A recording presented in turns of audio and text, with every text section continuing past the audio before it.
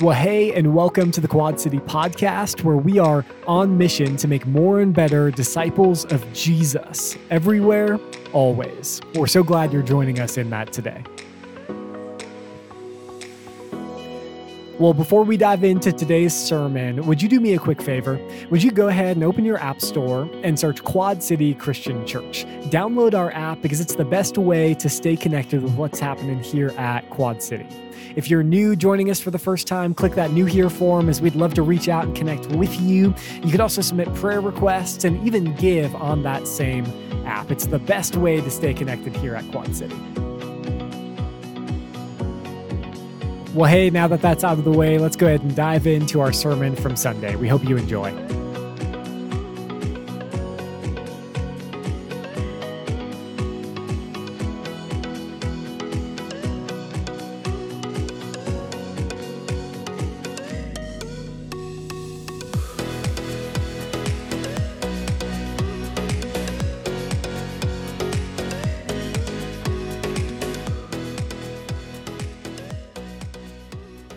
Welcome. My name is Jason. I'm one of the pastors here, and we are honored that you have chosen to start the week off by worshiping with us here at Quad City Christian Church. I want to welcome all of those who are joining in online from whenever and wherever you are. So grateful to have you. Look forward to having you come and visit us at one of our campuses. And speaking of campuses, welcome into Prescott Valley. So grateful to have you as a part of the Quad City family. Today, I want to begin by asking a couple of questions. Here's the first one. Have you ever been hurt by someone else, whether emotionally, relationally, physically? Maybe they did it on purpose, maybe they did it on accident, but here you are days, weeks, months, years later, and you are still bearing the scars of something someone else has done to you. Hurt by somebody. Raise them up, let me see. Okay, most of us, okay. Let's go to the flip side. Have you ever hurt someone? Well, again, maybe you didn't mean to. Maybe it was accident. It was a misspoken word. It was an outburst of anger. It was a poor decision. It wasn't purposeful, but you know, days, weeks, months, years later, there are some scars that other people are wearing because of something you've done. How many of you have ever hurt somebody? Okay. If you did not raise your hand on either of those, congratulations, okay? If you've never hurt anybody, you've never been hurt, then good on you. You're living a charmed life. You're dismissed, okay?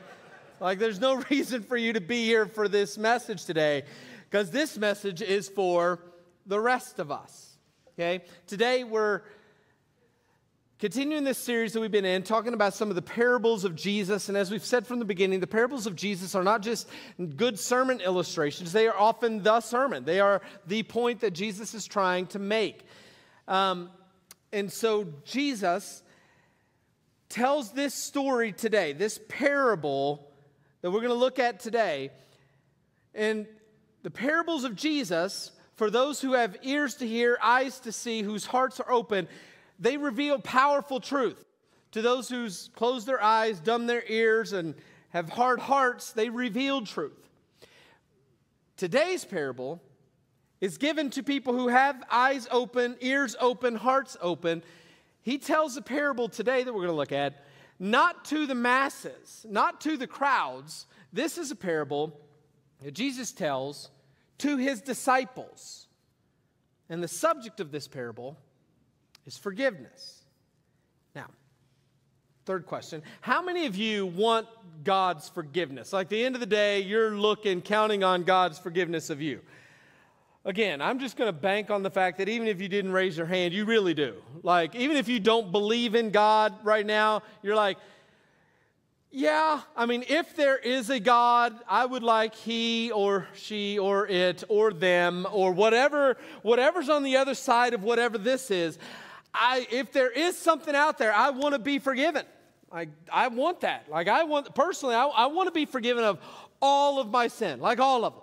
I want to be forgiven of the sins that I committed on accident. I want to be forgiven of the sins that I didn't know were sins when I did them. I want to be forgiven of the sins that I did on purpose. I want to be forgiven of the sins that I made reservations to go and do.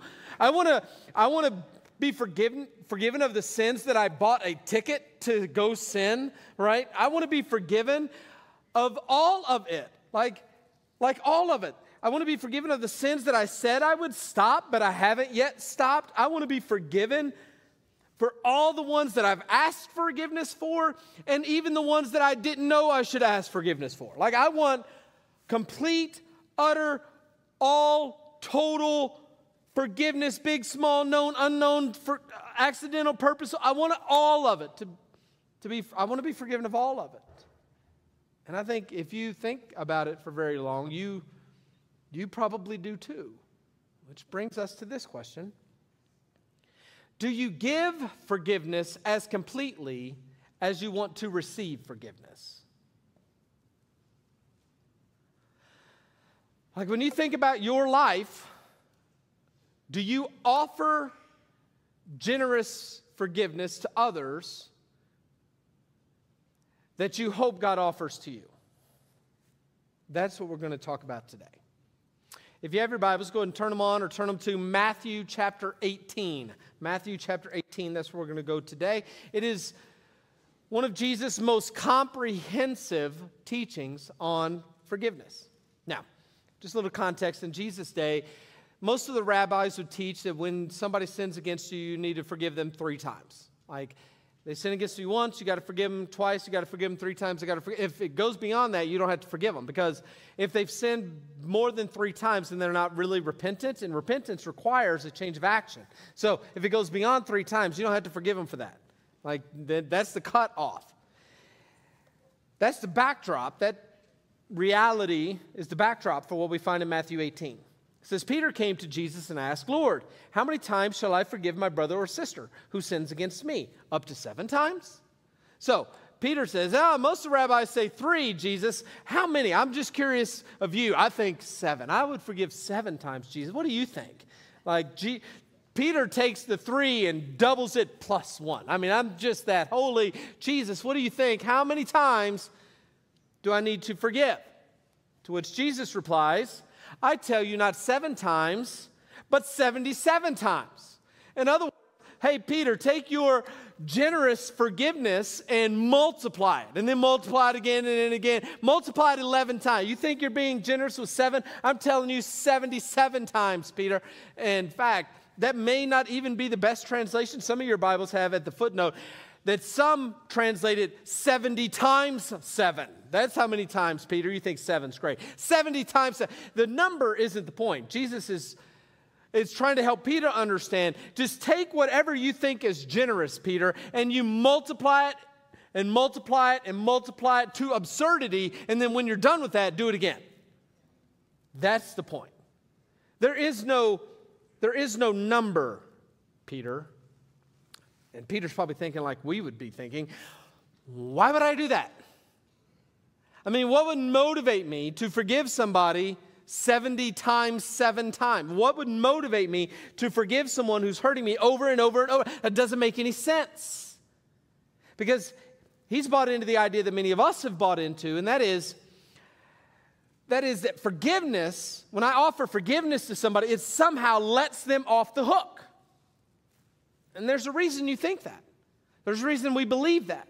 And the reason is because whenever somebody hurts us, whether it's physically, emotionally, whenever somebody sins against us, when somebody wounds us or harms us in some way, there's a sense in which they become a debtor to us.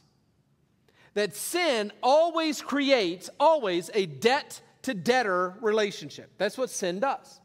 It creates a debt-to-debtor relationship. That they have taken something from you and now they owe you. That's how sin works. They took your innocence.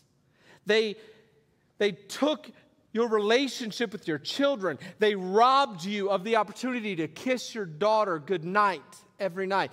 They stole your peace of mind. They robbed you of your happily ever after. And now they owe you. They took something from you. Now they're indebted to you. Which is why we say things like, you owe her an apology. There's a debt-to-debtor relationship. She is going to pay for that. because they now owe you something. So they have to pay. I mean, these are the words that we use to describe this phenomenon. It creates a debt-to-debtor relationship, which is why Jesus taught us to pray, forgive us our debts as we forgive those, our debtors. Forgive us our debts as we forgive our debtors. Because sin creates a debt-to-debtor relationship. And since sin creates that kind of relationship, why would I keep forgiving that debt over and over and over again if they're just continuing to rack up the debt? Why would I keep forgiving them? And Jesus answers that story by telling his disciples a parable. Therefore, the kingdom of heaven is like a king who wanted to settle accounts with his servants. As he began the settlement, a man who owed him 10,000 bags of gold was brought to him. So Jesus starts this parable by saying there's a king, and the king was owed money. All of his servants, and the king's ready to settle up. We're going to get all of these accounts squared away. And one of the servants who is brought in owes him 10,000 bags of gold, the text says. Now, the actual Greek phrase is that he owes him 10,000 talents. If you have a Bible, you can actually find it in your footnote. That's what it'll tell you. It was 10,000 talents. Now, talents is not, they could sing really well, they could dance, or they could do magic tricks. That's not what he's talking about. 10,000 talents. Talent was a sum, a weight of measurement for money. 10,000 talents. That's what this guy owed him. And again, I've said this before, since you did not laugh, it just helps you to know that you don't recognize how ridiculous what Jesus just said here. That this guy owes 10,000 talents. All of the people in the audience would have rolled their eyes, groaned, or doubled over laughing at the thought of owing 10,000 talents. It's just not possible. So to help try to contextualize it for you, I brought a little prop with me today. This is a 20-gallon aquarium that is filled with 10,000 marbles. Like legit, there are 10,000 marbles in here, okay? And I want these 10,000 marbles to represent for us the 10,000 talents, okay? A marble is a talent. Now, the idea, here's the crazy thing, to help you understand how ridiculous this is. A talent was the largest denomination in the Roman world at the time. The idea that you, as a commoner, you little peon people, would ever even get to the place where you had one talent in your presence is pretty ridiculous. Like we talk about the top 1%, that'd be like the top 0.5% in the world, would ever even have one talent. Let me try to help, again, paint the picture. In my other hand here, this is going to be hard because I know you guys aren't going to be able to see it. And there's nobody on the front row here today. But in this hand, I don't know, Justin, help me out. I have a BB. All right, it's actually there. It's a little shiny copper BB. All right. Now, this little BB represents a denarius. Okay, we talked about this last week if you were here. A denarius was a coin that a everyday worker, a skilled laborer, would get for a day's wage. Okay, 1 denarius equals 1 day's wage. Okay, that's what I have in this hand. To help you understand the value of a talent versus a denarius, a day's wage versus a talent, 1 talent is equal to 6,000 days' wages. It was very convenient for me that they actually sell BBs in a bucket with 6,000. This is literally 6,000. I didn't have to count them. It came with 6,000. 6,000 days' wages equals 1 talent. Okay? So think about that for a moment. You work every day for 6,000 days. In other words, 6,000 days' wages would take you roughly 20 years to get. 20 years. 20 years worth of your wages get you 1 talent if you don't eat. Okay, are you tracking with me now? 6,000 days' wages equals 1 talent. And Jesus says, this guy, he owes 10,000 talents. 10,000 talents. I mean, this is mind-boggling numbers for those who are sitting listening to Jesus. This number is outrageous. And that's exactly the point that Jesus is trying to make. Let's keep going. Since he was not able to pay, okay, so a few of you are laughing. Now you begin to understand just how ridiculous. Of course he's not able to pay. Like nobody could ever pay. This number is so astronomical, it is beyond belief. Again, 20 years worth of a day's wage equals 1 talent. 1 for 20 years if you don't eat, which means that it would take the average laborer 200,000 years. 200,000 years. Every day, you save in your money to pay off this debt. It's utterly ridiculous. And let me try to help you think of it this way. If this story was true, and it's not, it's a made-up story. If this story was true, and this guy who owes this much had been working off this debt every day since Jesus told the story, and he's been saving up all of his denarii, every day since Jesus told this story, he would be 1, 2, 3, 4, 5, 6, 7, 8, 9, 10, 20 years worth for 2,000 years. He's paid off 10 talents.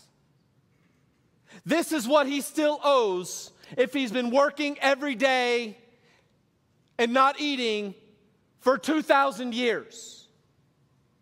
This is what he still owes. Are you beginning to understand the depth and breadth of this debt? Since he was not able to pay, the master ordered that he and his wife and his children and all that he had be sold to repay the debt. And again, the master knows I'm not getting this back.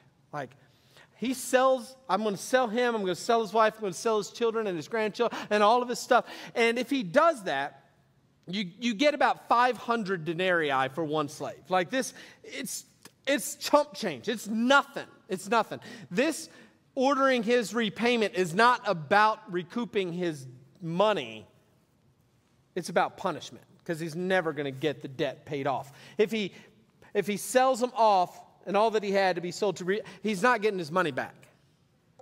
But the guy hears that I'm getting sold, my kids are getting sold, my wife's getting sold. At this, the servant fell on his knees before him. Be patient with me, he begged, and I will pay back everything. Which is, again, utterly ridiculous. There's zero chance he could pay this back. Like, ever. It's just not, it's not going to happen. It's patently absurd. But what happens next may be even more absurd. The servant's master took pity on him and canceled the debt and let him go. The guy says, I'll pay back everything. And the master takes pity and cancels the debt. A debt that literally could not be repaid in 2,000 lifetimes. And the master doesn't say, well, just give me everything you got and I'll let you go.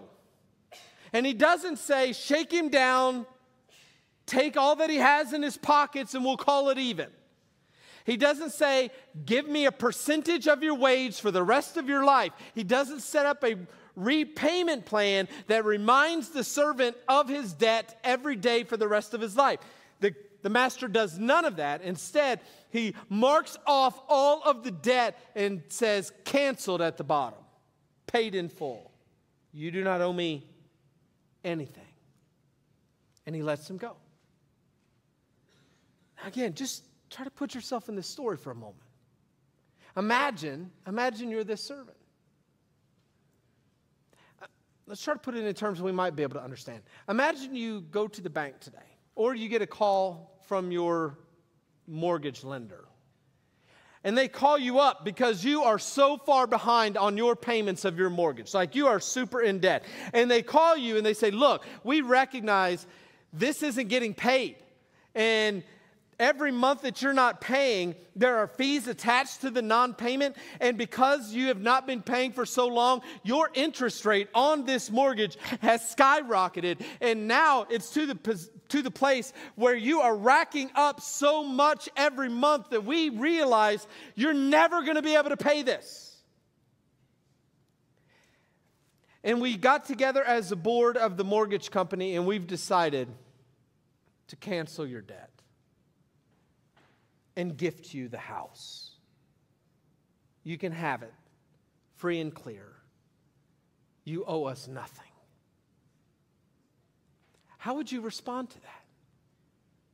How would you feel if that happened to you today? If you were under the weight of that kind of debt, no doubt you would weep for joy. You would be overwhelmed with gratitude for their generosity. You would walk out of that place with such gratitude. You'd tell everybody what happened. You would be so amazed. It would be life-changing in that moment. And that is a drop in the bucket of what this guy received, of what this guy was forgiven. And here's how he responded. When the servant went out, he found one of his fellow servants who owed him 100 silver coins. He grabbed him and he began to choke him. "Pay back what you owe me," he demanded.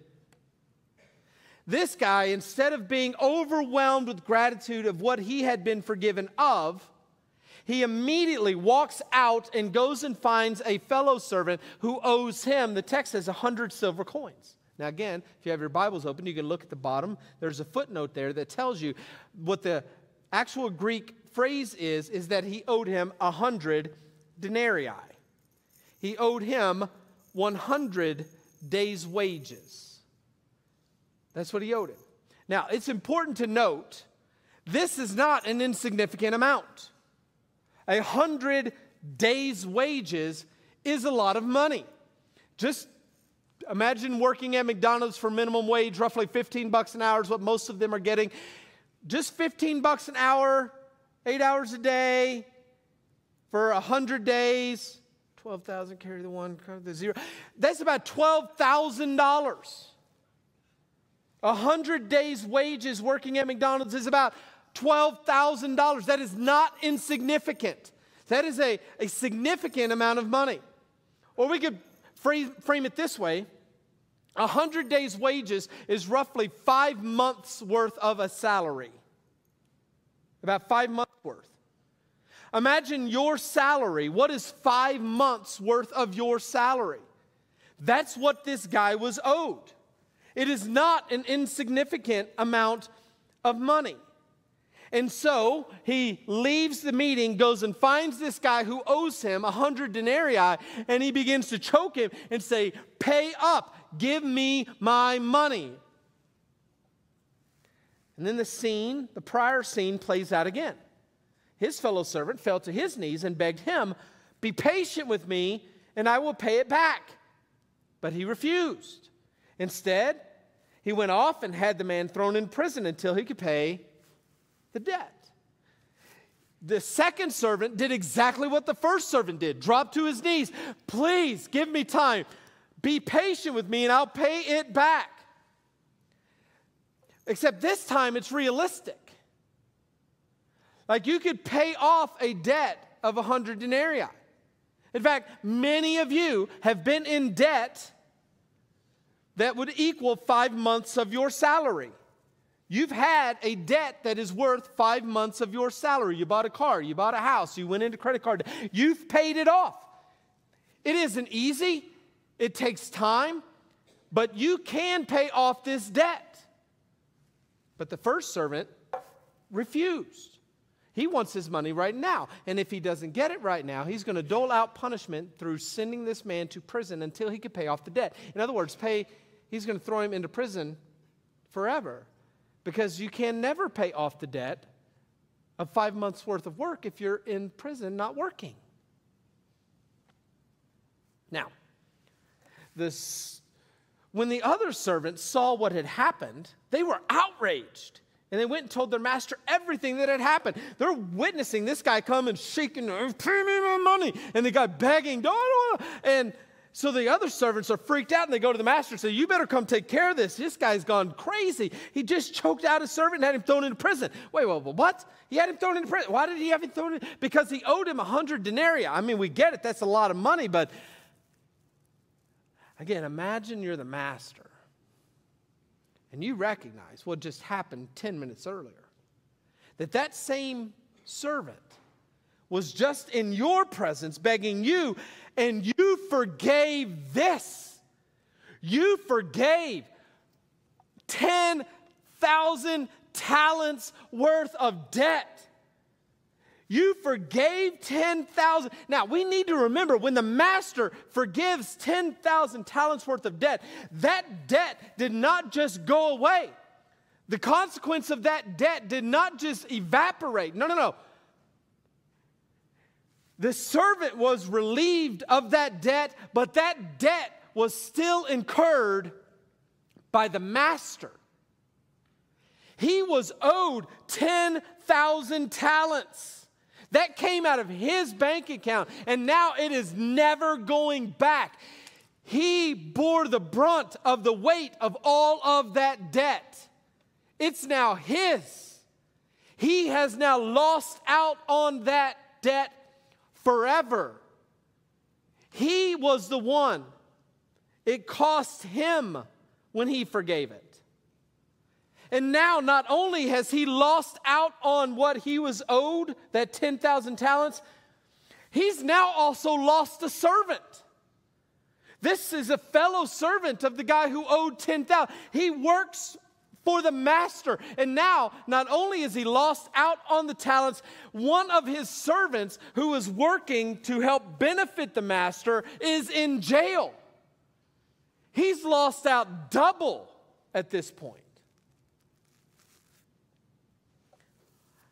And he's not happy. Then the master called the servant in. You wicked servant, he said. I canceled all of that debt of yours because you begged me to. Shouldn't you have had mercy on your fellow servant just as I had on you?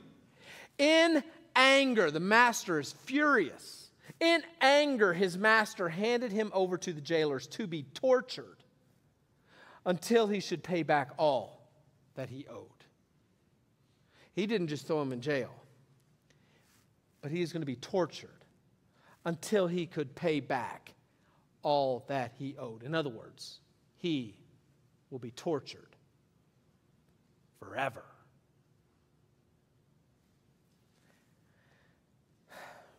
Jesus' point here is simple, but it's not easy. For those of us who are in Christ, we are that first servant. And we owed the master 10,000 talents. And in Christ, our debt has been forgiven. This was your debt. To which I know there's some of you and you're thinking, that may be your debt there, Pastor. Not me. Not me. I mean, I don't know what you've done, but I'm not that bad. I've never molested a kid. I've never killed anyone. I don't abuse animals. I don't beat my wife. I mean, my debt can't be that big. I'm a good person there, Pastor. And honestly, I don't know exactly how it all works. How sin against God works. I don't understand it completely. But I do understand this. That the consequence or the weight or the debt that sin creates is never really about the sin, It's always based upon the worth and the value and the greatness of the one sinned against. Sin, the debt that sin creates, the consequence of sin, is never bound up in the sin itself. It's always bound up in the greatness and the value and the worth of the one who is sinned against. Let me try to help you understand it this way. You lie. It wasn't a question. I just let you know. You lie. Like you lie a lot. If you're a parent, you lie to your children. Like all the time. Hey, Daddy, can we go to the park? Maybe. You lie. You have zero intentions of taking them to the park today. Like none. You're not going to do it. You lie just to keep the conversation moving. That's what you do. You lie to your children. And what are the consequences of lying to your children? Not much. You just go right on with your life. It doesn't, very little weight. Now, you lied to a friend. There's a little more consequence to that. You lie to your boss. A little more consequence. You lie to your spouse. Like you make a habit of doing that, there's going to be some pain in your world, right? It's going to come with some hurt. You lied to a cop. It gets even worse.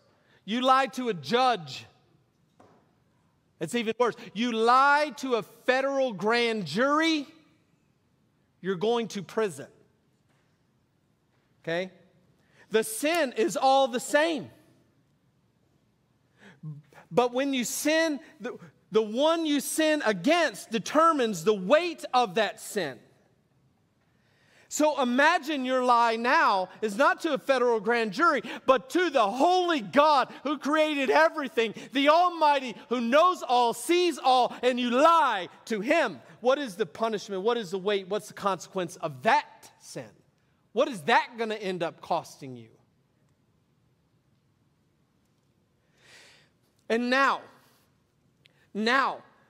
add up every deceitful thought you have ever had, every impure motive, every longing look, every greed-driven desire, every selfish ambition, every outburst of anger, every misspoken word, every time you were supposed to be generous but weren't, every time you didn't do the right thing you knew you should do, every time that you ignored God's nudge into your life, every second that you allowed bitterness or jealousy or anger or fear to rule in your heart instead of faith in God, every moment that you've enjoyed in a God-mocking movie, every unloving action that you've ever taken, every moment that you've put your will in front of God's will since the day you were born until right now, you add all of those up, and there are not enough marbles that we could put on this stage to help you see the deficit that you're in to a holy God.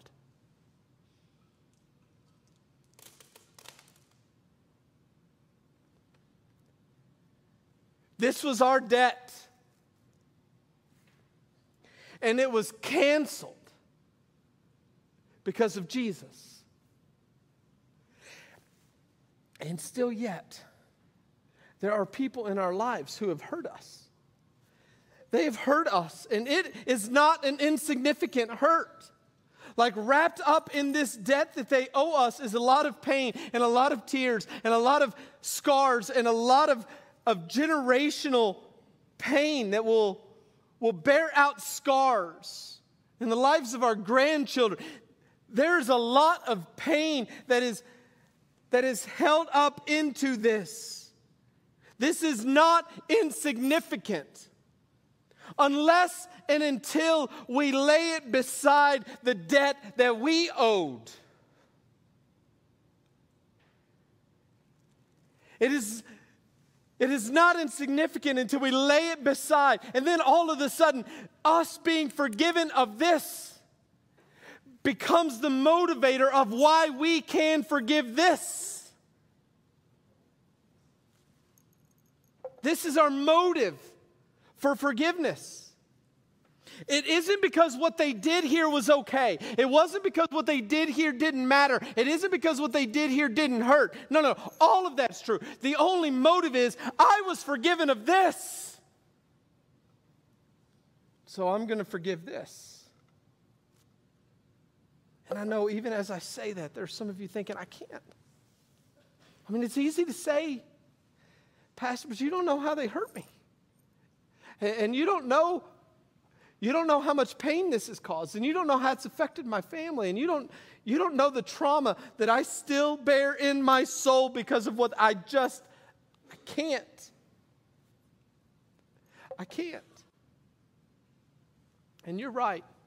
I don't know your pain, and I don't know how they've sinned against you, and I don't know all the consequences that have borne out in your life. I don't know that. But here's what I do know. If you want to be forgiven, you don't have a choice. You don't have a choice. Again, listen to Jesus' words.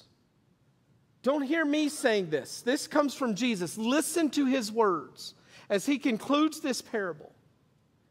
Then the master called the servant in. You wicked servant, he said, I canceled all of this debt of yours because you begged me to. Shouldn't you also have mercy on your fellow servant to forgive them? In anger, his master handed him over to the jailers to be tortured until he should pay back all he owed. And then that's the end of the parable. And just in case we didn't get the point of what Jesus was trying to say, he clearly articulates the point of the parable. This is Jesus' clear explanation to Peter, who is on the receiving end of this parable. This is how my heavenly Father will treat you, each of you, unless you forgive your brother or sister from your heart. This master, what did he do? When the servant didn't forgive the other servant, the master reinstated all of the debt that the first servant owed and threw him in prison to be tortured until he could pay it all back. In other words, he reinstated the debt and tortured him forever. This is how my heavenly Father will treat each of you unless you forgive your brother or sister from your heart. This isn't parabolic anymore. This is Jesus' explanation to his disciples of the reality that he wants them to understand.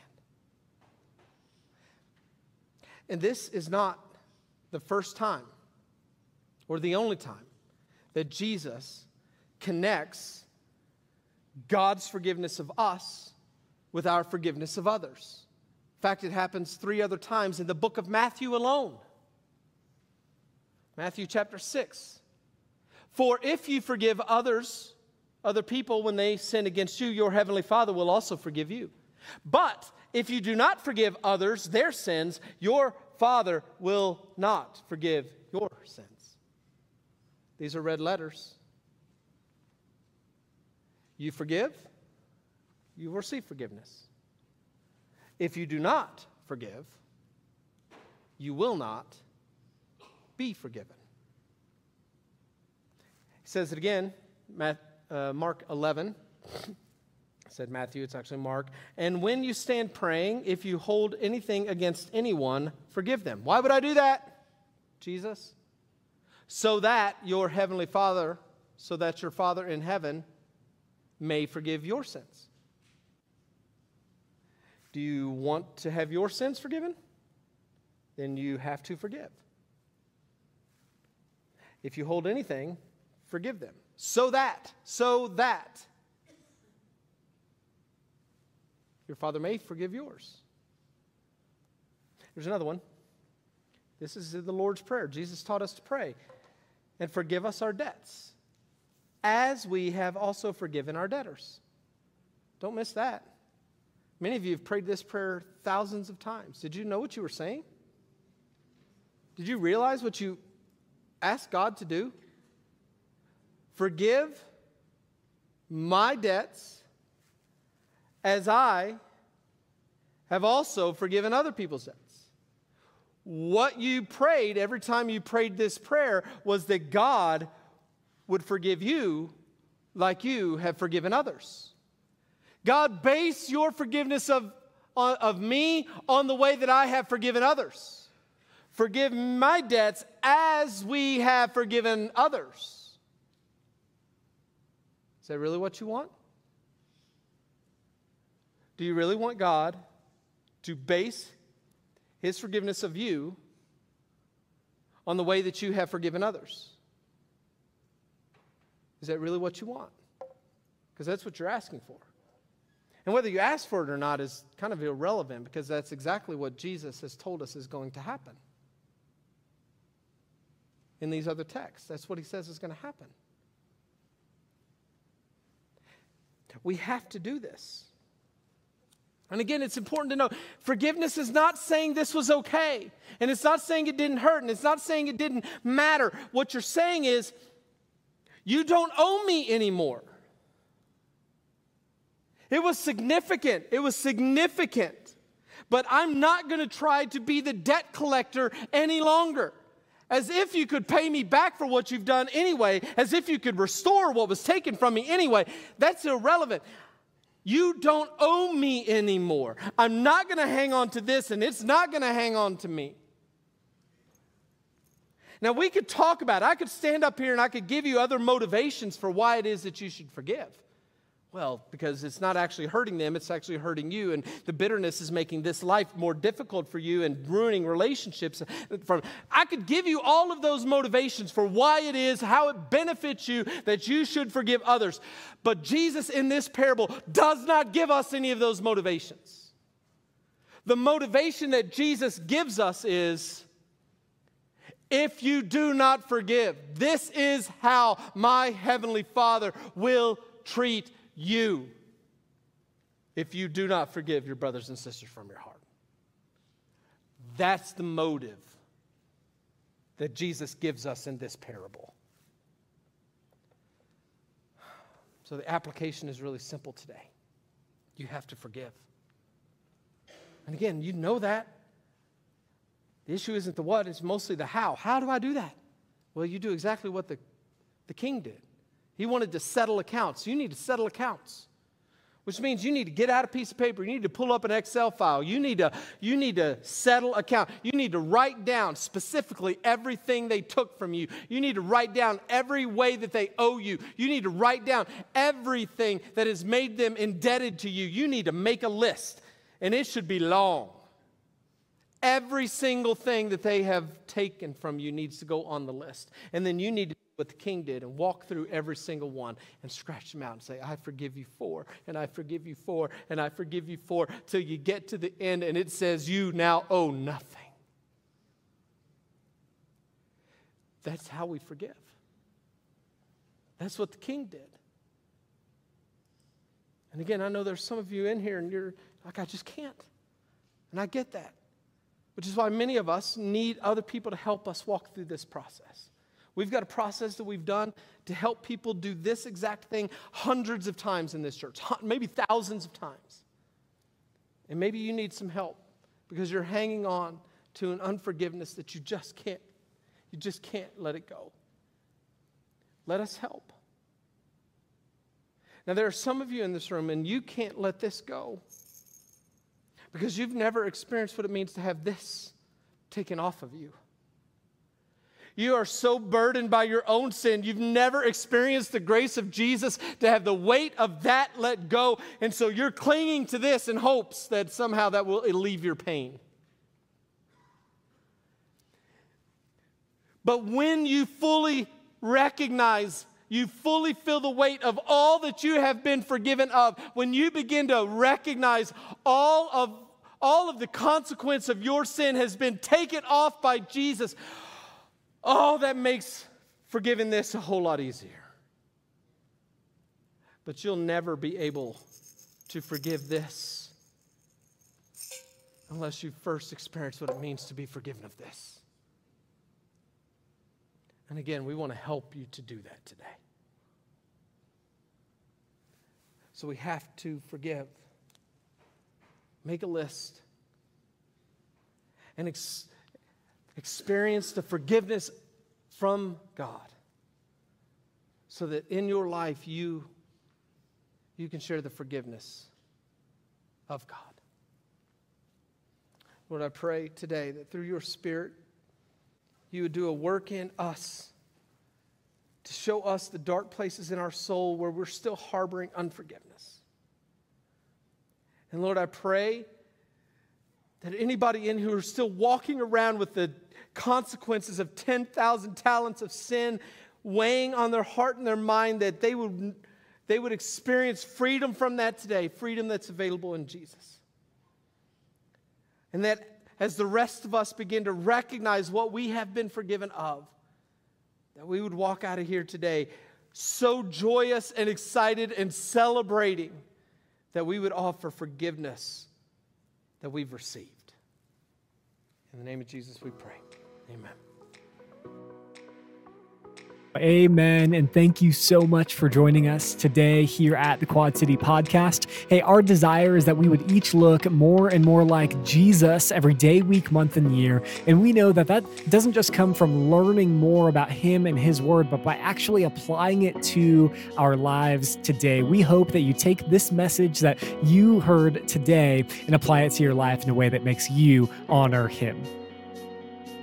Well, thanks again for joining us today. Be sure to download the Quad City app, and we will see you again next time.